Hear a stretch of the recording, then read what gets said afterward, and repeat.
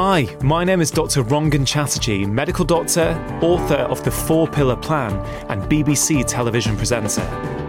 I believe that all of us have the ability to feel better than we currently do, but getting healthy has become far too complicated. With this podcast, I aim to simplify it. I'm going to be having conversations with some of the most interesting and exciting people both within as well as outside the health space to hopefully inspire you as well as empower you with simple tips that you can put into practice immediately to transform the way that you feel. I believe that when we are healthier, we are happier because when we feel better, we live more. I'm really excited for my guest on today's podcast. It is a gentleman who thinks that running, as well as other exercises such as walking, can be incredibly beneficial to help treat mental health problems such as depression and anxiety. And he is author of the book Run for Your Life. It's Mr. William Pullen. William, welcome to the podcast. Thank you. Nice to be here. So, William, we have never met before. This is the first time for us. Yeah. And actually what happened a few weeks ago is that William interacted with me on Twitter, and I had a quick look at your sort of homepage and looked through your tweets, and I immediately got that feeling that I really want to talk to you. This is going to be right, aligned with what I think about, and I want to learn more about you just simply from having that. You get a flavour sometimes from just looking at someone's timeline, what's on there, and so it's great for me that you're actually here today and we can have this conversation. So, William, your book has got a fantastic title, Run for Your Life. What is it about? So the book does a few different things, actually. I hope on one level it encourages people just to get moving and running. Then it has some simple guides on mindful walking and mindful running. It has programs for running with your kids. And then it has specific programs for running with depression, anxiety, anger, things like that. Things to help you with those conditions. Have you always been a runner? No. All of this springs out of a meltdown I had about 11 years ago when I found myself in a meltdown and decided that the only way to get out of it would be to throw everything at it, the kitchen sink.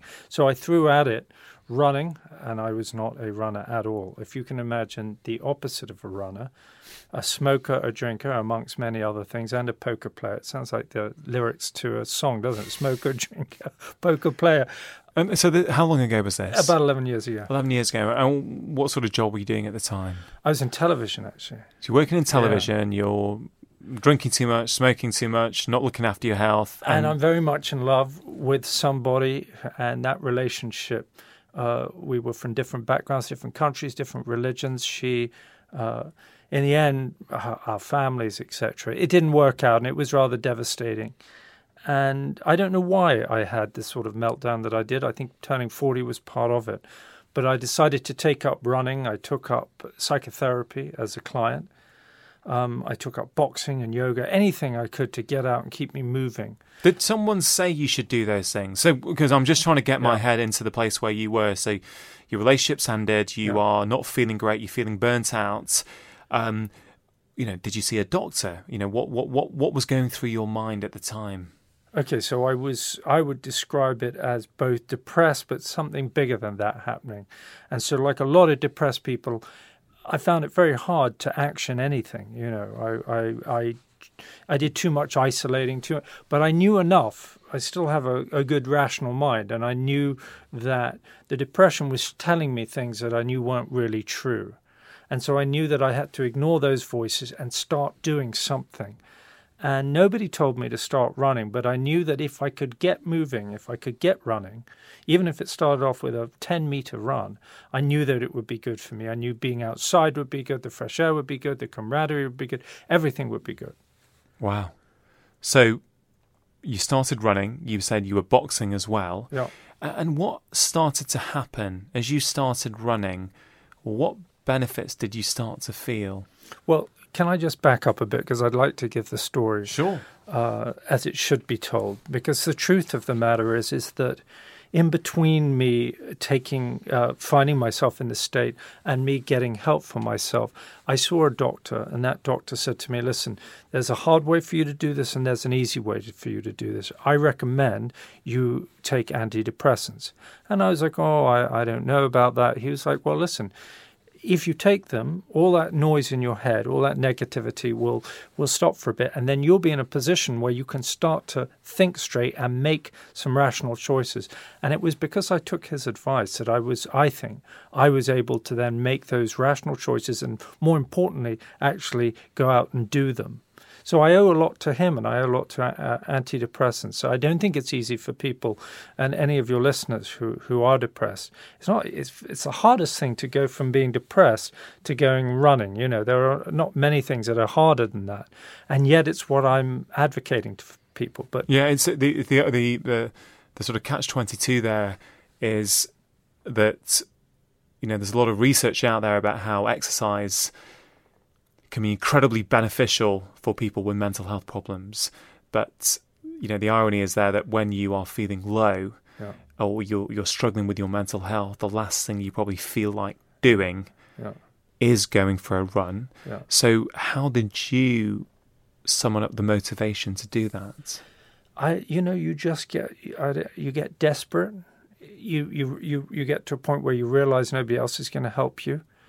And you finally decide today's a day for action. But I think I had a rational mind. I was old enough and smart enough, and thank God on antidepressants, which allowed me to think to myself, I'm the one that needs to do something here. And I was experienced enough in the world to, if you like, do a sort of life hack and sell it to myself in a way that was doable. Because if I said to myself, well, I need to go from being what I feel now to a full-on runner, this would be something I would have never been able to sell myself. But what I knew by that point in my life from all the other things I've been involved with, which is that if you take small steps, one step at a time, it's a miracle where you can get to. Do you think that having somebody to run with helps you get the motivation that you need in order to keep running? Certainly for me it did, and certainly for people who have mental health conditions, I would certainly say, look, if you're struggling to get out there, then definitely try that route. If you're coming at it more as just you're interested in the mindful running, whatever, if you're happy to do that alone, then do it alone. It's whatever works for you. In your book, you mentioned the term dynamic running therapy. Yeah. Where does that name come from, and what does that actually mean? Well, I made it up, is the truth. Dynamic, of course, refers to movement, but it is, I recognize, a mouthful, but it just seemed like a good name. It makes sense. It's dynamic, it's running, and it's therapy. I couldn't come up with a better name. No, I like it. Good. But so let's say somebody's listening to this, and they have been struggling with their mental health, or they know somebody, as many of us do, who are struggling with their mental health, and they want to talk to them about running as being an option for them. One of the options is that they can self-motivate and try and start running and see if they can keep that up, because we would hope that the more they do it, the better they start to feel. What is particularly unique about the strategy you outline in your book? Well, again, it depends why you've picked up the book. If you've picked up the book for mindful running, it's unique in the sense that it's my take on mindful running and mindful walking. If you've picked it up for anxiety and depression, well, then those programs are very particular in the sense of how I come at them.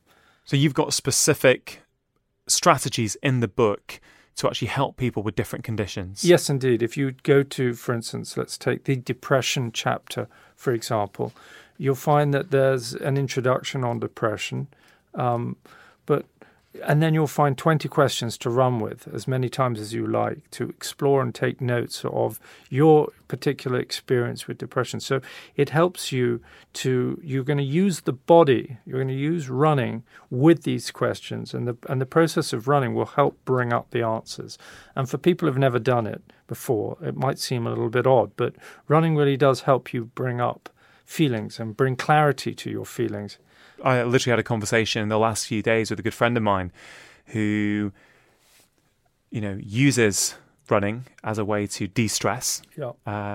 as almost the antidote to, the work pressures and the family pressures, and was just telling me how a lot of the time when the running's taking place, these creative ideas come to the fore, but also, he manages to process a lot of the things that he's maybe thinking about or struggling with in life. That happens almost naturally when he's running. Yeah. Is that something that you have found yourself? So much so. The creative aspect, the focusing aspect of running, the motivation piece we're all familiar with. Even non-runners are familiar with that. But the way that it clarifies thought, or apparently does, is just fantastic. So yesterday I was on a long chat with a lady in the States who's trying to put together a business management running course. So she's trying to get businessmen to run, and in so doing, actually find themselves motivated in their own work to push them better in sales, etc. Because she recognizes, as I do, that there's something about the process of running, once you can get into it, that's in massively empowering. So I think for that reason, I would say to anybody, just give it a go, and you'll be amazed by what comes up, what comes out of it. I think it's like this. My experience is this. Sometimes you go out for a walk or a run, but I think a run is a stronger example of this. And you'll go out and you'll feel overwhelmed at the morning. God, I've got all this problem, I've got this issue. I don't know how to work it out. I don't know how to think through it clearly. And at the end of the run, even though you haven't spent hours deconstructing it and putting it back together, somehow you now know the answer, or at least you feel that you know the answer. Now, what happened between point A and point B is a very interesting question. As a doctor, you'll understand the physiology of it better than I do. I know a little bit about it. There's some in the book. So I think the brain chemistry definitely changes how we understand, or how we're now experiencing what we were then experiencing. Yeah, but we also notice this happens with sleep. Often, if you go to bed thinking about a problem on the assumption that you can sleep, then whilst you access deep levels of sleep, there's some pretty interesting research I've read saying, well, your brain starts to try, and a different part of your brain starts to solve that problem. Yeah. When you're not consciously thinking about it. And I imagine there'll be a similar process going on when you're out running and you're sort of, doing something else. Your brain is subconsciously working away and maybe working more efficiently. You mentioned right at the start that you would run outside. Yeah. You also work as a psychotherapist now, and I'm interested to know what your thoughts are as, should the running be done outside, or can people still glean similar benefits if they run indoors on a treadmill? They can certainly get the majority of it from a treadmill, but you're unlikely to run with somebody else on a treadmill. It tends to be a bit of a solo pursuit, so that you're losing that bit. You're losing some of the biology that you're enjoying for your microbiome and all that business. You're missing some of the vitamin D off the sun. You're missing the being outside, the fresh air, all of the sensory input. Well, I think intuitively, we all know that we feel better when we're doing things outside. Working in a dark, it doesn't have to be dark, but a soulless gym, or running in a soulless gym, or running in a forest somewhere. I think we all know what would be better. Of course, not everyone has access to run in a forest. And often it's on urban streets. But I my bias is to certainly recommend it to be outdoors where possible. There's no question. Definitely. And one of the reasons I think it works better outside is because we're supposed to be going from A to B. When you're running in a gym, there's no sense of getting from A to B, really. When we get to A to B, I'm the person that's achieved something, right? Even if it's just running around. That still speaks to my biology. It speaks to the mythology inside my head. It speaks to the sense of accomplishment. And this is massive, right? Because when you are depressed or confused, or let's say that you're trying to work your way through a problem, when I set out from A and I get to B, one of the things that's changed, one of the reasons why I now think that I have answers that I didn't have at A, is because what's happened to me, I've changed from being the man who at A didn't know what to do, right? So I'm a man who's not a doer. I'm just a thinker at this point, and a thinker that's lost. When I've got to be, I'm now a doer. I'm a different man at that point. I'm full of doing. And I think it's that confidence that comes and it trickles into your thinking and your processing. And suddenly, out of nowhere, a path of the many paths you were looking at when you were still at A about how to crunch this problem, suddenly one of them steps up and says, this is the path. It makes sense. I now know. Yeah, absolutely. I think you're absolutely right. And it's, makes me want to go outside and have a jog right now, actually. Yeah. If you think about the term mindful running, when I first read it, I read the term because I've not managed to go through your book yet. I'm very much looking forward to doing that. A thought I had in my mind was, is this about running, but also really paying attention whilst you're running? So feeling your foot, hitting the ground and feeling that interaction between the foot and ground and then the spring as the foot leaves the ground. Is that what you're getting at? Or when you say mindful running, do you mean something else? No, that's exactly what I'm getting at. It's to be mindfulness as we understand it. Mindfulness in the Buddhist tradition is to try to escape the irrelevance of thinking about the past and the future all the time, because we need to stay in the present, don't we? There only ever is the present in that sense. That doesn't mean that we don't learn from the past and or prepare for the future, but fundamentally we need to be in the present. And so mindful running allows you, all mindfulness practices are about working on everything that's sensory. In running, it's going to be your footfall or your breath or the number of trees or the sensation of fresh air. It's to keep on coming back to what your senses are giving you for input and to get away from that constant fear. What am I going to do here? What did I do yesterday? What will I do tomorrow? To get away from that and to live here in the present moment. Yeah. What did you find as you, in those 2 years between starting to run when you were clearly not in a good place at all, to running the Paris Marathon, was it a constant improvement each time in your mental health, or did it start to escalate? I'm really interested because I think people who may resonate with what you're saying may want to understand, was that improvement you felt immediate, and as you kept on running, did the improvement keep going? I would say that it was pretty much immediate because I was doing it with a friend and I needed, because from where I was coming from, this depressed feeling and this powerless feeling, the sense of camaraderie and that somebody else is also feeling the same way I did was enormously encouraging to me. So for me, I got a lot out of it. Now, had I be coming from a different place, maybe I'm just unfit and I wanted to take up running, that's going to be a slower growth. You're going to feel, my guess is, and it's going to be different for everybody, but for many people, a lot of the very hard stuff will be at the beginning, right? That first 50 meters, first 100 meters. Then there'll be a sweet spot. I mean, a lot of people then get really caught up in it, and then it's all about personal bests, and that's when the enjoyment can start to suffer again. So do you look at personal bests? No. That's really interesting. No, because one of the things I find in my clients, that people that hire me as a running therapist over and over again, and in my regular work, is striving, is the problem of striving in the big city. People are trying to get ahead, and they're fragmented in all these different ways as they try to get ahead in the world, and they lose that relationship with just the present being. Yeah, and I guess if that is your work life, then you don't want your running life or your non-work life to also be about getting ahead. And what's that time? And I guess, I certainly on one level I can resonate with that in terms of potentially being problematic, for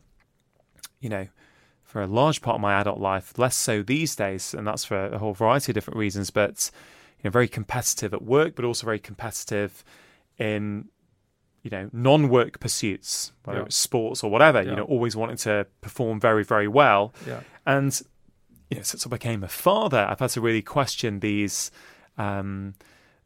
these traits and try and to figure out, is this a good thing? Is this going to be a good thing to show to my children? Is it going to benefit them, or is it going to put a lot of pressure on them? And I guess a wider point is that for me, becoming a father has changed my perspective on so many different things. I certainly feel I'm a lot kinder to my children than maybe I would be to myself, and so it helps me challenge and often change my own behaviour. Right. So is that something you would recommend to people, that if you want to get into running to help improve your mental and emotional well-being, would you recommend that they don't look at personal bests and don't look at times? Just the opposite, actually. It is a confusing subject. I think I'm very much for. I think there's a difference between excellence and striving. I think for me, striving implies, and it's not clear, but it's my interpretation. We all know what excellence means. I think we all agree that excellence is a wonderful thing. To be the best footballer I can be, to be the best poet I can be, to be the best whatever I can be, to enjoy that process of growing and learning and feeling competent and feeling. Striving, on the other hand, I think often has to do with coming from a place where I don't feel good enough, trying to get to a place where I imagine I'm going to feel better, only to when I get there realize that I haven't felt, this is not making me feel as good as I was planning to feel. Let me now push the thing on a little bit further until I'm finally running after this carrot that's not really getting me anywhere. So, in the brief answer to your question is that personal bests are a lot of fun in whatever field you're in, right? Whatever field you're in. Keep on. Excellence is fantastic. And challenges are highly correlated with happiness. Feeling challenged. Throw yourself into things in the world. Throw yourself into movement. Throw yourself into action in the world. But balance it out. Learn how to balance it out as you have as a new father. Because if you become all about pushing and pushing and pushing, you're going to end up in a place where you're never in the place you're in. You're always working ahead to get to the next place. And you'll find yourself suddenly waking up, realizing that you've got a Lamborghini in the garage. I'm going to try and come up with an analogy here. A Lamborghini in the garage and Pee Wee Herman in the mirror. Do you remember Pee Wee Herman? I don't, actually. Good, because it didn't end well for him. He was a famous TV personality in a very funny comedian who was an awkward sort of fellow anyway. It all ended rather badly for him. What are some of the, as someone who's written this book, which has gone to a lot of people now, as someone who works as a psychotherapist, what are the obstacles you commonly hear from people why they are unable to do this? Oh, well, I think it's typically, I'm not a runner. I'm not fit. And I say to anyone who comes to me with that, I'm like, well, that's not a problem. We're going to start moving slowly together. It's about progress. And so you mean walking? Yeah, we'll start walking. We'll work up to a run, a very slow, when I say run, a jog, even if it's only for a minute. The next time we'll do 2. But we're also going to use that movement together to learn how you deal with what are the negative voices that come up for you when you can only hit 2 and you want to do 3. And what do you do with those? So the whole thing, and this is what the book's about, is about learning how you relate with yourself. What's your internal dialogue like? What's the quality of that language? And then addressing it where it needs addressing. So if it's particularly persecutory, then ask yourself, is that the way you would treat others? Is that the way you want to treat yourself? And is there a better way? Is there a better language? Do you have to damn yourself? Can you not just say, well, I could have done better, or I'd like to do better today? Not I must. Taking away the shoulds and musts. Yeah. That's a big part of it. You mentioned that you started taking antidepressants, which you felt helped you, or as you reflect back, you think may have helped you think more logically to make some helpful choices. Did you then come off those antidepressants? I did. I set myself a 6-month period to be on them, and I came off after 6 months. I'm not sure I would have done if I didn't have the running to now regulate my mental health, which I still use to regulate I use it instead of antidepressants. So that's your therapy. That is my therapy. And would you consider yourself now, if I had met you at that time when you were experiencing all these problems and burnt out, and were you diagnosed with depression by your doctor? Yeah. Okay. Do you consider yourself still to have depression? No. And you put that down to the running? Most definitely. Well, that's Most incredible. Definitely. So did you make any other changes, or was that the primary change? That's a primary one. I mean, I think it helped getting out of television, which is, not media tends to be a very superficial kind of place to find yourself. And to become a psychotherapist has been a very it's been a very enjoyable and exciting process.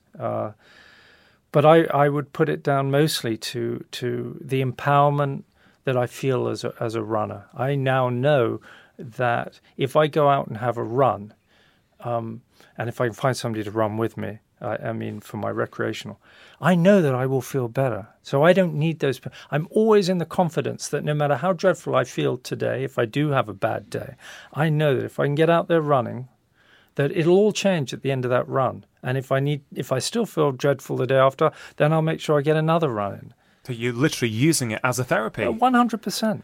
In the last few years, have you ever, for whatever reason, whether it's an injury or work pressures, have you ever gone through a phase where you maybe didn't run as much as you would have liked to, and you noticed your mental health start to deteriorate, which then became a motivation to actually keep going again? Oh, most definitely, and that happens to me quite often for one reason or another.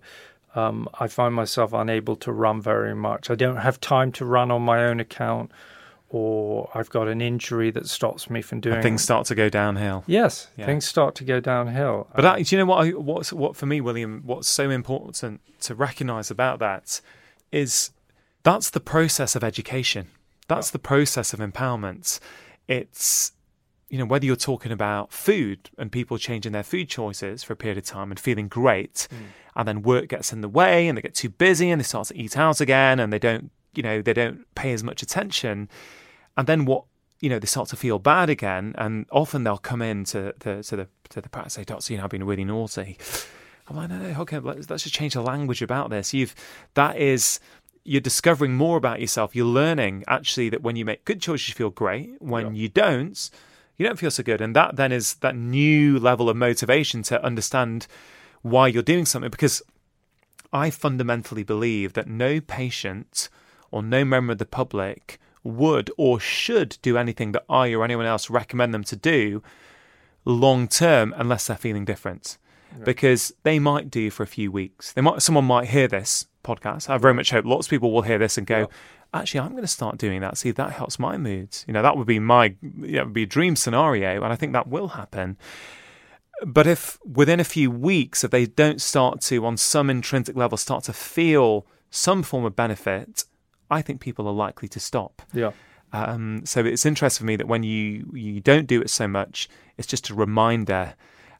So I guess the question would be, do you have a set dose per week that you tend to do, and you then supplement that with additional doses if you aren't feeling so good?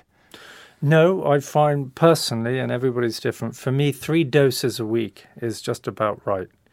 I run along the river, along the Thames, and so normally I'll do 2 during the week and 1 on the weekend. If I go away for a weekend, then I try to do 3 during the week, and it's in the morning. And do you find it with your clients and the feedback you've had from readers of the book, would you say that 3 times a week is about right for most people, accepting that there's a huge variation? Yeah. I think that's a great way to go. And even for those who are starting off slowly, then make those 3 walks, or 1 walk and 2 runs, or just get out there, spend some time with yourself. And I'm not one of these purists who says that, you can't listen to music. If you want to listen to music while you're out there, do that. I think it's nice also to switch it all off and just listen to the birds. But if music's going to get you out there, get there. If it's a podcast, like this excellent podcast, get out there, listen to a podcast, get excited. I listen to a lot of podcasts, and I find them hugely inspiring in my life. I learn so much about the world, and I walk away and I'm just like, wow, I feel like I've got all these tools and all this knowledge. Yeah, me too. I mean, I echo that. You know, when I come to London quite a lot these days, and I normally will get through at least 1 or 2 podcasts on each journey, and it's just incredible how much knowledge and motivation I get just from doing that. And I like your approach. It's very pragmatic. It's like, look, we need to get you outside, we need to get you moving. If you need music to do that, fine. And I think, it's really important these days to have those kind of very common sense, pragmatic approaches. There is perfection, and then there's reality. And just moving people from being in boxes all day long and then sitting in front of the sofa in the evening to actually getting out and moving their bodies in the fresh air, ideally, that is a huge change for most people. And if I can jump in, I think in therapy, what I say to my clients is, we're going to sit here together. I'm going to hear about your world. Hopefully I'm going to understand something about your world. Hopefully I've got something to add and through questions for you to understand about your world. But ultimately, in the end, you may have to make some decisions about how to live your life in a way that's more productive for you. So you're going to have to make some changes, probably. I was going to say, that reminds me of, that's putting something back onto your client or me onto my patient, saying that actually, look, I can help guide you. I can help show you some tools, but ultimately you're going to have to figure it out. You're going to have to take ownership of it and figure out what's going to work for you.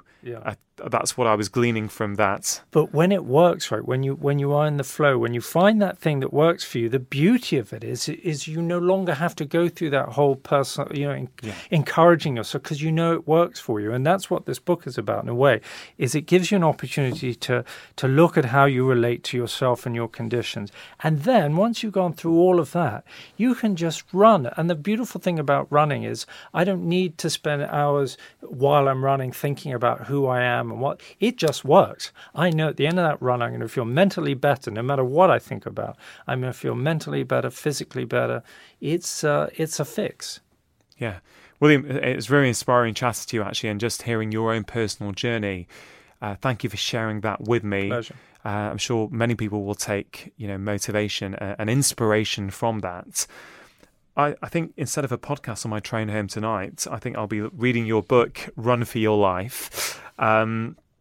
What I do now is I've started to do show notes, so I'll put a link to the book on the show notes at the bottom of this podcast. I'll also put links to your social media handles. Where are you most active if people want to connect with you? Twitter, Pullen Therapy, Pullen Therapy. Instagram, D_running therapy, or just on my home website, which is dynamicrunningtherapy.com. Great. Well, we'll put all these links there in the show notes. William, I always like to finish off, and it really goes into what you said about you finding podcasts motivating and inspiring often, as I do. And I want to leave the listener with a bit of inspiration, with a bit of something to reflect on, something something that they can actually think about putting into their everyday lives immediately. And I just wonder, have you got any sort of final thoughts to share with the listener?